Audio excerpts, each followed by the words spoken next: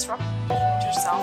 How will you disrupt yourself? How will you disrupt yourself? Welcome to the Disrupt Yourself podcast. I'm Whitney Johnson. Here, we discuss strategies and advice on how to climb the S-curve of learning in your career and life, disrupting who you are now to slingshot into who you want to be. 2020. It's been a tough year. It has. We find ourselves concerned, isolated, emotionally exhausted, and overall just spent. Throw in a season of political tumult, it is no wonder we are able to function at all. That's why I'm so excited for this episode. I can think of few people who are better to share with you during this time of uncertainty. Brené Brown. She needs no introduction, but here are a few of her bona fides. Dr. Brené Brown is a research professor at the University of Houston, where she holds the Huffington Foundation Brené Brown Endowed Chair at the Graduate College of Social Work. She's also a visiting professor in management at the University of Texas at Austin McCombs School of Business. She spent the past 2 decades studying courage, vulnerability, shame, and empathy. And she's the author of 5 #1 New York Times bestsellers: The Gifts of Imperfection, Daring Greatly, Rising Strong, Braving the Wilderness, and her latest book, Dare to Lead. Brené hosts the Unlocking Us podcast and the Dare to Lead podcast. Her TED Talk, The Power of Vulnerability, is one of the top 5 most viewed TED Talks of all time, with over 50 million views. She's also the first researcher to have a filmed lecture on Netflix. The Call to Courage debuted in April 2019. Brené helps me remember what's beautiful about the human condition. Brené is a balm for the soul. Brené Brown, we are delighted to have you today, and congratulations on your Netflix special. We watched it and it was fantastic. Oh, thank you, Whitney. I appreciate it. It's such a weird thing to have out there, but you know the feeling, equal parts vulnerable, brave, scared, excited. One of the first questions I ask people on the podcast is where people grew up. So most of us know that you grew up in Texas. The question is, where in Texas did you grow up, and what did you want to be when you grew up? Born in San Antonio and raised in San Antonio and Houston. I either wanted to drive a long haul truck, like an 18-wheeler, because we had CBs in our cars growing up, and like once you got to be 10 or so, you got your own handle and you could do the whole like Breaker 19. So I either wanted to do that, or I wanted to be a Dallas Cowgirl cheerleader, or after Love Boat started, I wanted to be a cruise director. You wanted to be Julie. Yeah, Julie on the cruise boat. Director. For sure. Okay, so you did not have a plan to become an academic. No, I don't know who said it, maybe Maya Angelou. You got to be able to see it in order to be it. So what I saw growing up were, long haul drivers, cheerleaders at football games, and television, which was, the Love Boat.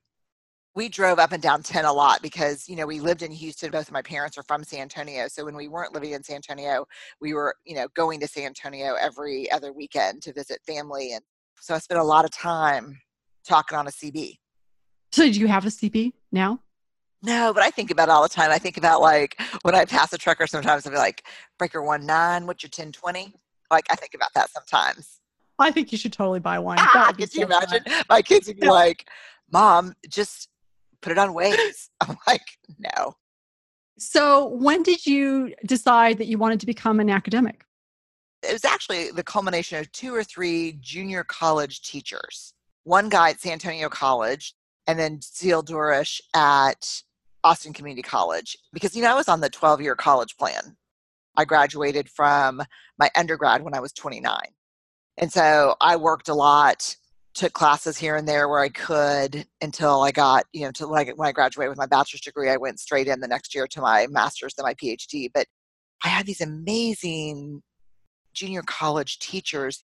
I remember at San Antonio College, I don't remember the political scandal, but I remember my teacher, he wore a different Hawaiian shirt every day and he jumped up on the desk he was yelling and screaming about a group of politicians who were pissing all over the Constitution. And then Seal Durish got really enraged about something going on in Austin, so she took our whole class down to the the legislative session to like observe and make appointments to see our legislators. And I was like, oh my God, I want to be a teacher like this. Do they know, those two professors, do they know the impact that you've had on them? I tried to find Seal Durish not too long ago, but I'm going to look again because it was funny because, I went to UT, which is this amazing university, and I had some great teachers there for sure. But I also had a lot of TAs, teaching assistants in big rooms. And I just remember it was really the junior college, just a bunch of scrappy people in a classroom at night, working during the day. I think I was bartending and waiting tables I really thought, God, you just changed my life. Could you really have a job where you were talking about what you were passionate about and change someone's life? Wow, that's great. And just the power of a teacher, of a professor, that's really wonderful. So that's when you saw what they were doing, you realized, oh, as you said, you could see it, and now you realized you could be it. Yes, I think that's exactly right. Yeah. And it was a long haul and it was scary and I had a lot of imposter stuff I had to work through along the way, but that's exactly right. It's funny that you said a long haul. It made me think of long haul trucking. So It all comes back. You got the long haul in there. I do. In one of your books, because I have all four sitting in front of me, you talked about your mother and the gift that she gave your family. And I don't know that she would have described it this way, but she seems to have made a decision to be a transitional figure in your family. Could you talk about the decisions that she made and how that influenced you? Yeah. I mean, there were just so many decisions that she made and hard decisions. I think both my mom and my dad came from, very working class. My grandmother was, a beauty operator, or, I think you'd say a stylist now. Her husband drove a forklift at Pearl Brewery in San Antonio. And my parents came from very kind of pretty tough working class backgrounds. My mom came from a lot of alcoholism. She kind of compensated for that by being the head of the drill team and valedictorian and the president of different clubs. But yet still, my grandmother had been divorced twice and was an alcoholic. And so people weren't allowed to come over to her house. And, that was the 1950s. That was like Leave It to Beaver era. And I don't think my mom's house was the Cleavers. So I think in raising us, she and my dad really tried to give they were married for 21 years maybe. I feel like every family that turns direction has that person who's kind of the fulcrum up for it, and that fulcrum was on my mom's back. She got into therapy. She made us go. She made us talk about our feelings. She talked about what was vulnerable and hard. Right around maybe the year after my parents' divorce, her only sibling was shot and killed in just a kind of a random act of violence. And we were definitely raised that vulnerability is weakness and for suckers. I mean, that was definitely the messaging growing up. The fifth generation Texan, tough. It was hard because Ronnie was killed. And then my grandmother, who I adored more than anyone in the whole world, I named my daughter after her, Ellen. She quit drinking the week I was born because that was the condition under which she could see me. But she never really got sober or did her work. And so when Ronnie was killed, she kind of, I don't know, went crazy, I guess. And so it was just this horrible year. And I remember telling my mom at one point saying, I'm just scared. I'm not used to seeing you, weak like this, because she was crying a lot. And I'd never really seen her cry my entire life. And I was 21 at this point. And she said, I'm vulnerable for sure, and sad and scared, but I'm not weak. If I was a weak person, I'd be dead now. And I remember thinking that was the first time I thought there's a difference between vulnerability and weakness. And my mom's the strongest person I know. And so what the hell's going on? Like, what kind of bill of goods have I been sold here on vulnerability? And so, yeah, she's just transformed my life and the lives of my brother and my sisters in meaningful ways. She turned the ship. That's so beautiful, Brene. It makes me cry. I love what you just said, what she said. I'm vulnerable, but I'm not weak. So powerful. Yeah.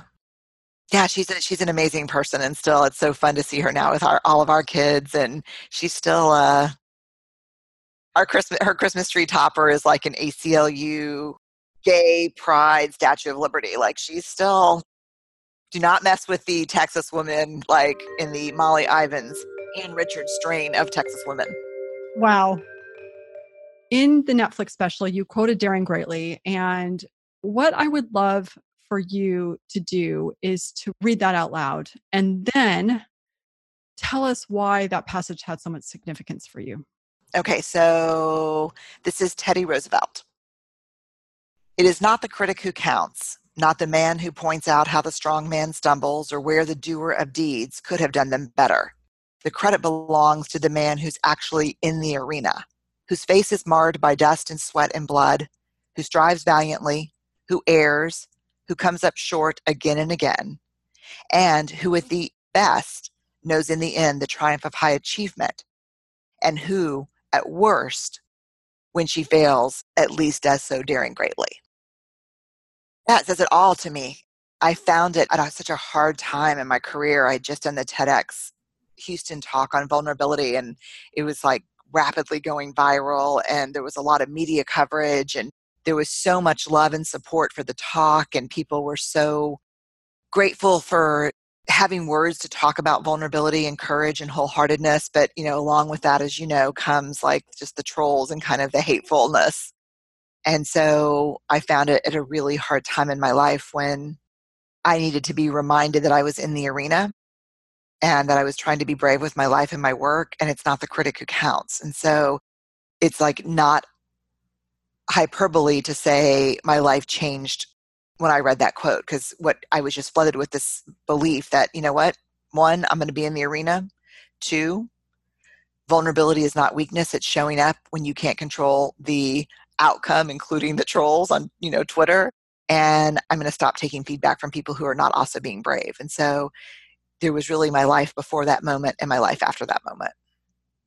So interesting to me because you look at it, and I think so many people, except for the trolls, would have looked at this and said, okay, your talk just went viral. You've made it, right? You're on the road to making it, whatever making it means. And yet that wasn't the experience that you were having at all. And it's just so interesting to me that I remember you had written a book prior to that called The Gifts of Imperfection. And yet that gift that you gave to every single person that listened to that talk, your TEDx talk, that gift that you gave came at a very huge price for you. I think when we put our work out in the world and when we're brave in doing that, no matter what the work is, it becomes a very uncomfortable mirror for people who are sitting on their work, holding their work, and not putting themselves out in the world out of fear. And the response is hatred and pain. And we're so much better at causing pain than we are at feeling pain. That's so much what I experienced. And, and it was one crappy comment for every, 1,000, not supportive necessarily, but engaged. I disagree with you, but here's why. And I appreciate the conversation. Like, I don't mean you have to blindly accept what people put out in the world, or I want people to do that with my work. I think my work gets better when I'm challenged, and I love debate and discourse. I mean, I got into a great debate last night on Twitter about the nature of emotional labor. So, I mean, I love debate, but these were like, you're ugly, I hope you die. Like, these were ad hominem attacks. Yeah. I'd be curious what you think. I mean, my sense is this is the new normal. Well, and people are afraid. And I have to say, I really admire your courage because I have had, I think, a very small taste of the experience that you had. And I remember I had written a piece on LinkedIn about how, based on the research, that girls had to be 2.5 times more competent than a man to be judged on equal footing. And the trolls just came out. And I remember I felt inside of myself like I was violated in some way. And I remember going out to my people and I was like, I need you to write comments to shut them down.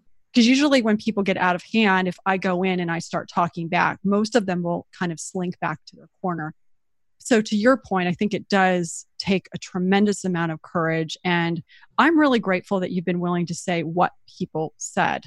Now, I have a question for you on that, because when you're in the arena, there are people in the stands. And like you said, there are some people who are in the cheap seats, but there are also people who are rooting you on. Can you talk a little bit about some of those people in your life?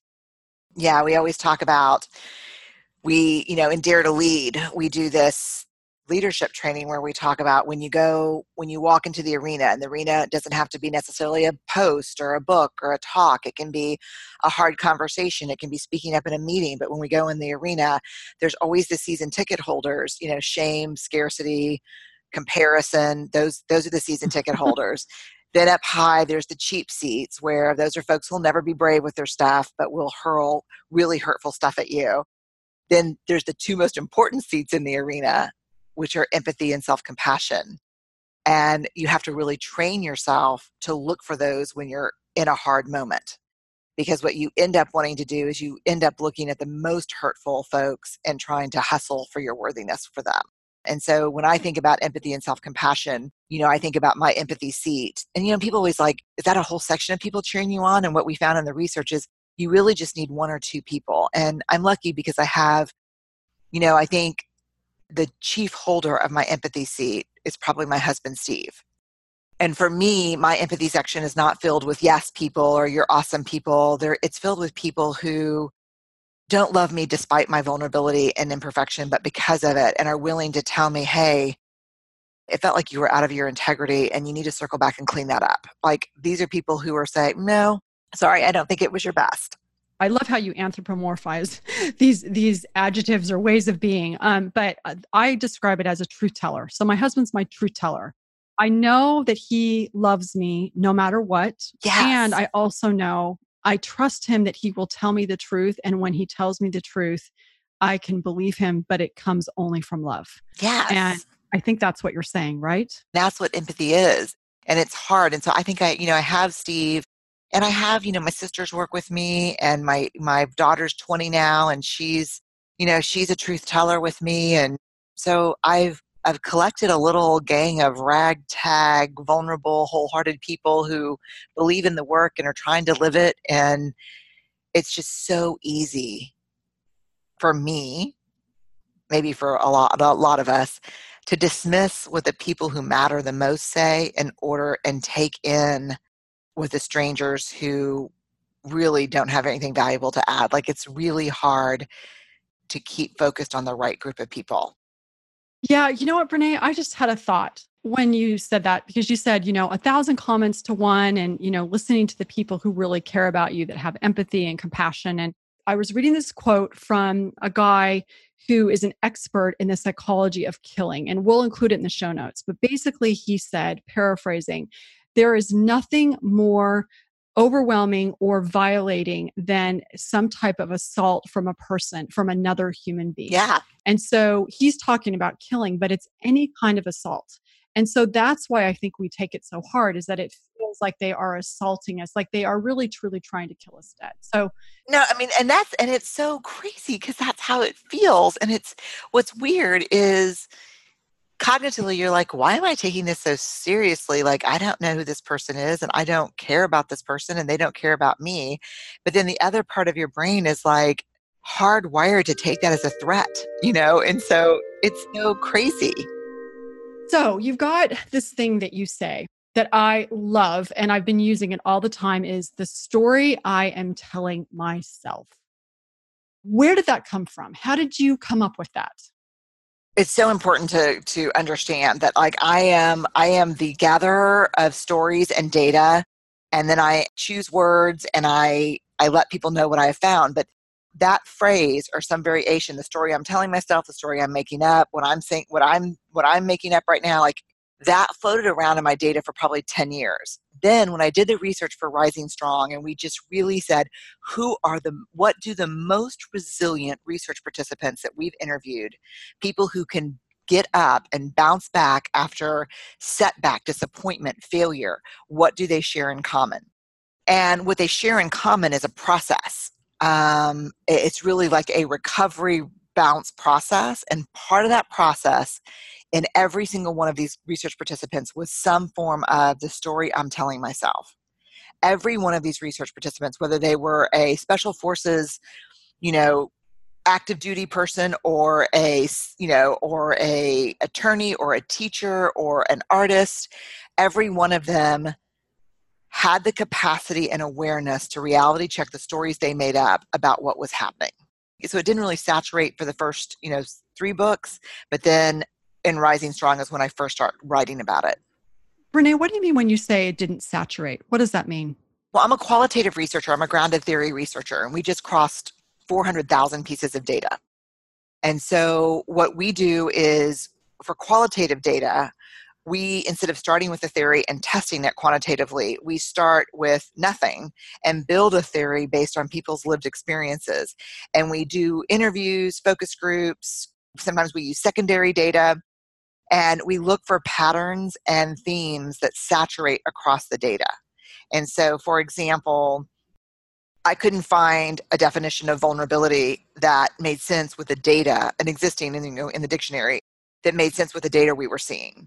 And so I interviewed around it until what started saturating was, vulnerability is an affect or an emotion of uncertainty, risk, and emotional exposure. So we develop a definition based on people's lived experiences once it's saturated as a full pattern in the data. Got it. Okay. I'm going to give you a hypothetical. So I work with the S-curve of learning framework, and people, you're on a learning curve and then you get to the top and you jump to a new one. So I would love to do a quick little role play of what do you do when you have a person on your team and they've got to the top of the learning curve. It's time for them to do something new and they're just really reluctant to do it. What would you say if you're the manager who you're trying to get this person to jump? You know that there's all this latent innovative capacity. Their brain, has started, they're not getting dopamine, they're not learning, et cetera. As the leader or the manager, what would you say to them based on your research? I would say, if I knew someone really well, let's say it's you and me, I would say, Whitney, and we knew we had the shared language. I'm assuming that we have some shared language about trying to jump for something new. I've watched over the last 2 years as you have really mastered the competencies and skills in this role. And I see the mastery because now you're teaching other people how to do it. I think it's time to take on some new challenges. I think you've got the ability to do it. I think you've got the skill and time to do it. And so what I'm wondering is what's getting in the way? What story are you making up about leaving this competency that you've mastered and starting a new one? Tell me what you're thinking. That's perfect. And then that opens it up. Yeah, because the thing is, we can never, one of the things that I tell leaders all the time is we can never control. I mean, anyone that's ever managed teams through change knows. Here's a sentence, Whitney, you can take to the bank. In the absence of data, we make up stories. We are a meaning-making species. It is tied all the way back to the limbic system. We make up stories. Those stories help our brain understand how to protect us, how to take care of us, which is the brain's number one, it's what it's wired for above all else. And so we can't control the stories that people make up, but we can be the kind of leader that offers a space for people to check out those stories. So if we have to let someone go from our organization, we will always have like a story rumble hour where I or somebody will sit in a room available to everyone to check out stories. Tell me what stories you're making out. And, and we'll say, look, we can only share so much. We want you to check your stories out with us. So you give everyone an opportunity Everybody. to come in. Everybody. Everybody. That is brilliant. So that you've had the conversation with the person who's leaving. Then the person who's leaving also has the opportunity to say, here's the story I'm telling myself, so they can check with you. But then everyone else, because that's fascinating, because your point I think you're making is that when you need to let someone go, they're leaving a community. And so the community is having an experience. It's not just the manager's experience. It's not just the person who's leaving. It's a communal experience. Yes, it's plain systems theory. There's been a change, and a massive change to the system. Everyone in the system's affected by it, and you either address that or the system will self-regulate with a false narrative that will be costly to performance, to culture, and to people. I had a conversation with my daughter. She's a little bit younger than yours. She's 18 and she's a senior in high school. And I said, Miranda, I'm about to talk to Brene. She watched the special too. I'm like, what would you ask her? She said, I'd like to know how we can have a productive conversation around mental health. This is a conversation that's very much on the minds of all of her classmates, et cetera.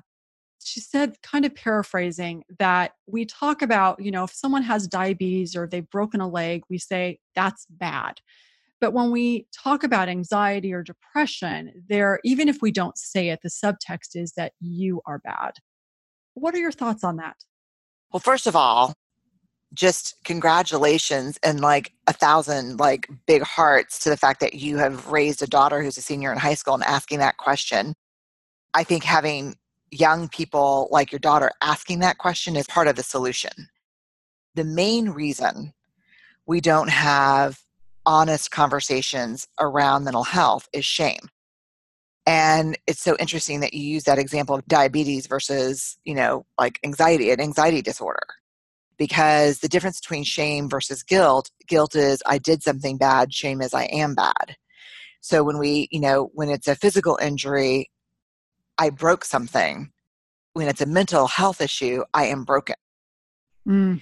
And so the more we talk about it, like the more we're honest and normalize it, and it has changed so much in the 20 years even that not enough. I'd say we're at the halfway point at least, maybe a third of the way, but it has changed so much since I started the research 20 years ago. But I think we have to normalize it and not use it when we learn something about someone. Like, if you learn that I can get really overwhelmed and have anxiety, or that, look, let's just take a real, which is true. I've been in recovery. It'll be 23 years. Yay! Yeah. That's awesome. Yeah, 23 years, I guess, next weekend or so, on the 12th, I think. One of the problems and one of the things that sets us back is I'm brave. I tell my story, and I have a lot of women that say, thank you for talking openly about recovery and being sober, and that's great. But then what happens when someone reduces me to that to explain away a behavior? Well, she's not very much fun. Well, she knows she's sober. Or, like, God, I really hate that idea Brene shared. We know she has anxiety. When we get reduced, Harriet Lerner, who's one of my favorite writers, says that no one wants to be defined by their hardest struggle. And so we have to find this really interesting space between owning it and identifying it, but reject being labeled by it and reduced by it. Do you have any thoughts on how to do that? Yeah, I think we need people like you and people like me who have some wind at our backs, some success, saying out loud, hi, yes, I'm Brene. I'm an introvert. I can get super overwhelmed and anxious in big groups. I can speak in front of 10,000 people. That's not a big deal. But if I have to go to a party where there's 30, I can pick a fight with my husband and do anything to get out of it because I get really anxious in those social settings. I'm sober. It's been the best part of my life. But, we need people to tell their stories. Mm. We need people to say, if you're in a room and someone says, Whitney, I don't know what happened to her. Maybe she had one of those anxiety things she has sometimes. I need you to say, you know what? That's not my experience of Brene. Right. And I'm not comfortable with you using something she shared against her to explain her behavior. Maybe she was pissed off because you were out of line in that meeting.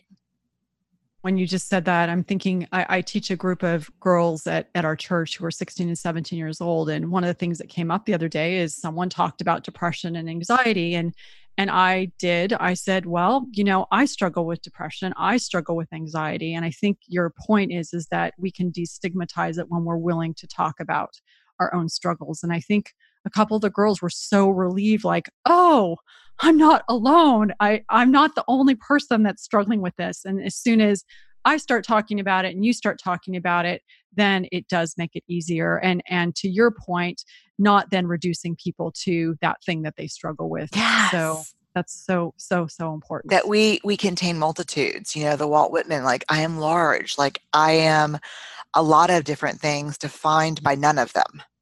Oh, that's so great. So one of the things that you said, I'm setting you up here, so get ready. Yeah, You I'm said ready. joy is the most vulnerable of all emotions. So what about your work and your life gives you deep joy? Mm, I've been thinking about that a lot. I've been thinking about it a lot. I was even going to, it's interesting because I'm coming to this really weird career transition place right now. And so one of the things that I talk about in the gifts of imperfection that I need to do my research or heal thyself a little bit right now is a joy list. Like what's going on in your life when you're your happiest? And I came across my joy list a couple of weeks ago and realized I wasn't doing almost anything on it. So I'm cooking, practicing photography, I'm editing photos, I'm making family albums. I'm, in what the big book would call spit spiritual condition, like I'm praying and meditating. I'm with my family, I'm near water, I'm hiking, like all of those things bring me intense joy. So when you read the list, you started to make changes is what you're saying. I'm definitely making changes. It's interesting because I read your work a lot and I take so much wisdom from it because one of the things, if I look back on the last 3 years, I, like so many people, thought, I think some of these ideas are important. I think they can make the world a better place. How do I scale them? And so I started businesses, and unbelievably, they did really well, and I hated it. Like, I hated it. And we even had investors come and say, we want to help you go further, faster. And what I realized in this last, I don't know, maybe 6 months, is that I'm better, more joyful, and my work is more meaningful when I am slower, closer. And so for me, a big business learning for me was I need to find great partners who are scalers and who are further, faster partners. Netflix is a great example.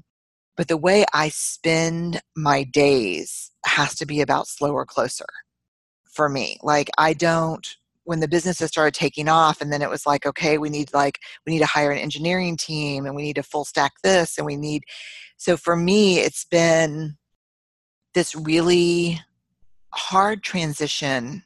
And I think it goes back a lot, to be honest with you, Whitney, to your work about the 2.5 times. I think I've spent a lot of my career proving, and I'm at the place now where I'm trying to inhale and ask myself, am I doing this to prove that I can or because I want to and it brings me joy? And those two things are not the same all the time for me. For most of us, no. So now I'm really trying to make sure that when a new project comes along or when a new opportunity comes my way, instead of looking at what it could do for the work and the platform, and I ask myself, what are my days going to look like? What are my next 180 days going to look like? If you say yes. If I say yes. That's really been a changer for me. Like that's been big. It sounds to me like this is a new arena moment for you. Oh my God, it really is. Oh, I hate it. Like, I just want to sit in the stands and have some popcorn and kick back for I don't know, 6 months or so. It's definitely a new arena for me. I need to be intensely and joyfully in my life in order to write about things that are meaningful for people. You're a scaler and you understand this whole thing. And I was going to ask you, is there any way that could make sense? It makes complete sense. What you're saying is that you now know you're capable of scaling. You know that the work is scale worthy, if you will. You know that people want it to scale. But the question you're asking yourself, if I understand correctly, is Yeah. what do you want your role to be in that? Yes. What does that look like for you? And the challenge that you're having because of who you are is, well, you could do it all yourself. And there's some piece of you that wants to prove that you can do it yourself. But then that pulls you back into the trap of, am I worthy? Yes. And so you're trying not to be called by the siren song of wanting to be worthy and saying, what actually makes Brene happy? Yes. And that's hard. it's super ironic, right? Because it's an arena moment, but it's a totally different arena moment because it's you in the arena and there's actually no one in the stands except for you And you're making the Oh decision. yeah, but let me tell you something. No one occupies those season tickets, the critic seats, like me. So you're the arena, you're the critic. You've got the cheap seats, you've got the empathy and compassion on your good days. I guess it's true for all of us, isn't it? I think that's all of us. I mean, one of the things about self-compassion that's like my little trigger to help me is, am I talking to myself like I talk to someone I love? Ellen's a year older than Miranda. She's 19, or she'll soon be 20, sophomore in college. And so if I make a mistake or I'm trying to practice some self-care, do what I really love, is that how I would talk to Ellen embarking on something? And 90% of the time, the answer was like, I would never say that to Ellen. So here's my final question for you. It's 180 days from now that you're in this moment of transition and you're really battling it out with yourself, what will it look like if you can say, I was brave and I won? You're literally killing me. God, I keep showing up for the hard stuff and the hard decisions and the hard conversations. And I am not just teaching and writing my work, I'm living my work. And I'm at water polo games and parents' weekend and reading books and working out and fighting the fight in a way that makes me feel spiritually grounded. You're whole. I'm whole. Yeah. Brene, thank you so much. It was so generous of you to take the time. It's been really fun and a pleasure. Thank you. This was like the best therapy session ever. Are you kidding me? Thank you. It's easy to look at someone like Brene and think she's always been at the top of her game. So I thought it was interesting that Brene was a late bloomer academically. She got her bachelor's degree at 29. I find this encouraging, and I hope that any of you who might be feeling like it's too late to go after something that you care about, that you'll say, no, it's not. Paraphrasing George Eliot, it's never too late to be the person you might have been. That being said, the price of putting something into the world that can change lives are epithets from people in the cheap seats. And this is scary. But if you sit on your work and gifts and don't share them, you are at risk for sitting in the cheap seat yourself. It's not easy to be brave in your work and with your life, but it's easier to be brave with people like Brene daring to lead the way. Remember, if it's scary and it's lonely, you're likely on the right path to personal disruption. One of the biggest gifts of Brene's work, there are so many, but here's one, has been this phrase, the story I'm telling myself right now. So simple, yet so powerful. As she says, in the absence of data, we make up stories. We're a meaning-making species. And I don't know about you, but I tell myself some really tall tales in the absence of data. Having that phrase as a tool has made a huge difference for me in conversations with my family and with members of my team. I thought the discussion at the end was especially fascinating. If you find yourself in a situation where scaling your business or scaling your effort has turned into a business or initiative you don't want to run, ask yourself, what can I do differently? Who can you partner with so that what you're building energizes rather than depletes you? Further, faster, slower, closer are choices. Choices we get to make. Choices that you get to make. I'm really hopeful that Brene's message brings you as much solace as it brings me. I'm grateful for her gift of vulnerability and courage. To say thank you to her and to you for listening, we have 4 copies of her most recent book, Dare to Lead, to give away to 4 listeners. To be eligible to win one of the copies, follow me at Johnson Whitney and at Brene Brown on Instagram and share what you most appreciated about this encore episode. Let her know how much you appreciate her work. Thank you again to Brene Brown for being our guest. Thank you to our team, Jennifer Brotherson, Emily Cottrell, Whitney Job, Melissa Ruddy, and Nancy Wilson.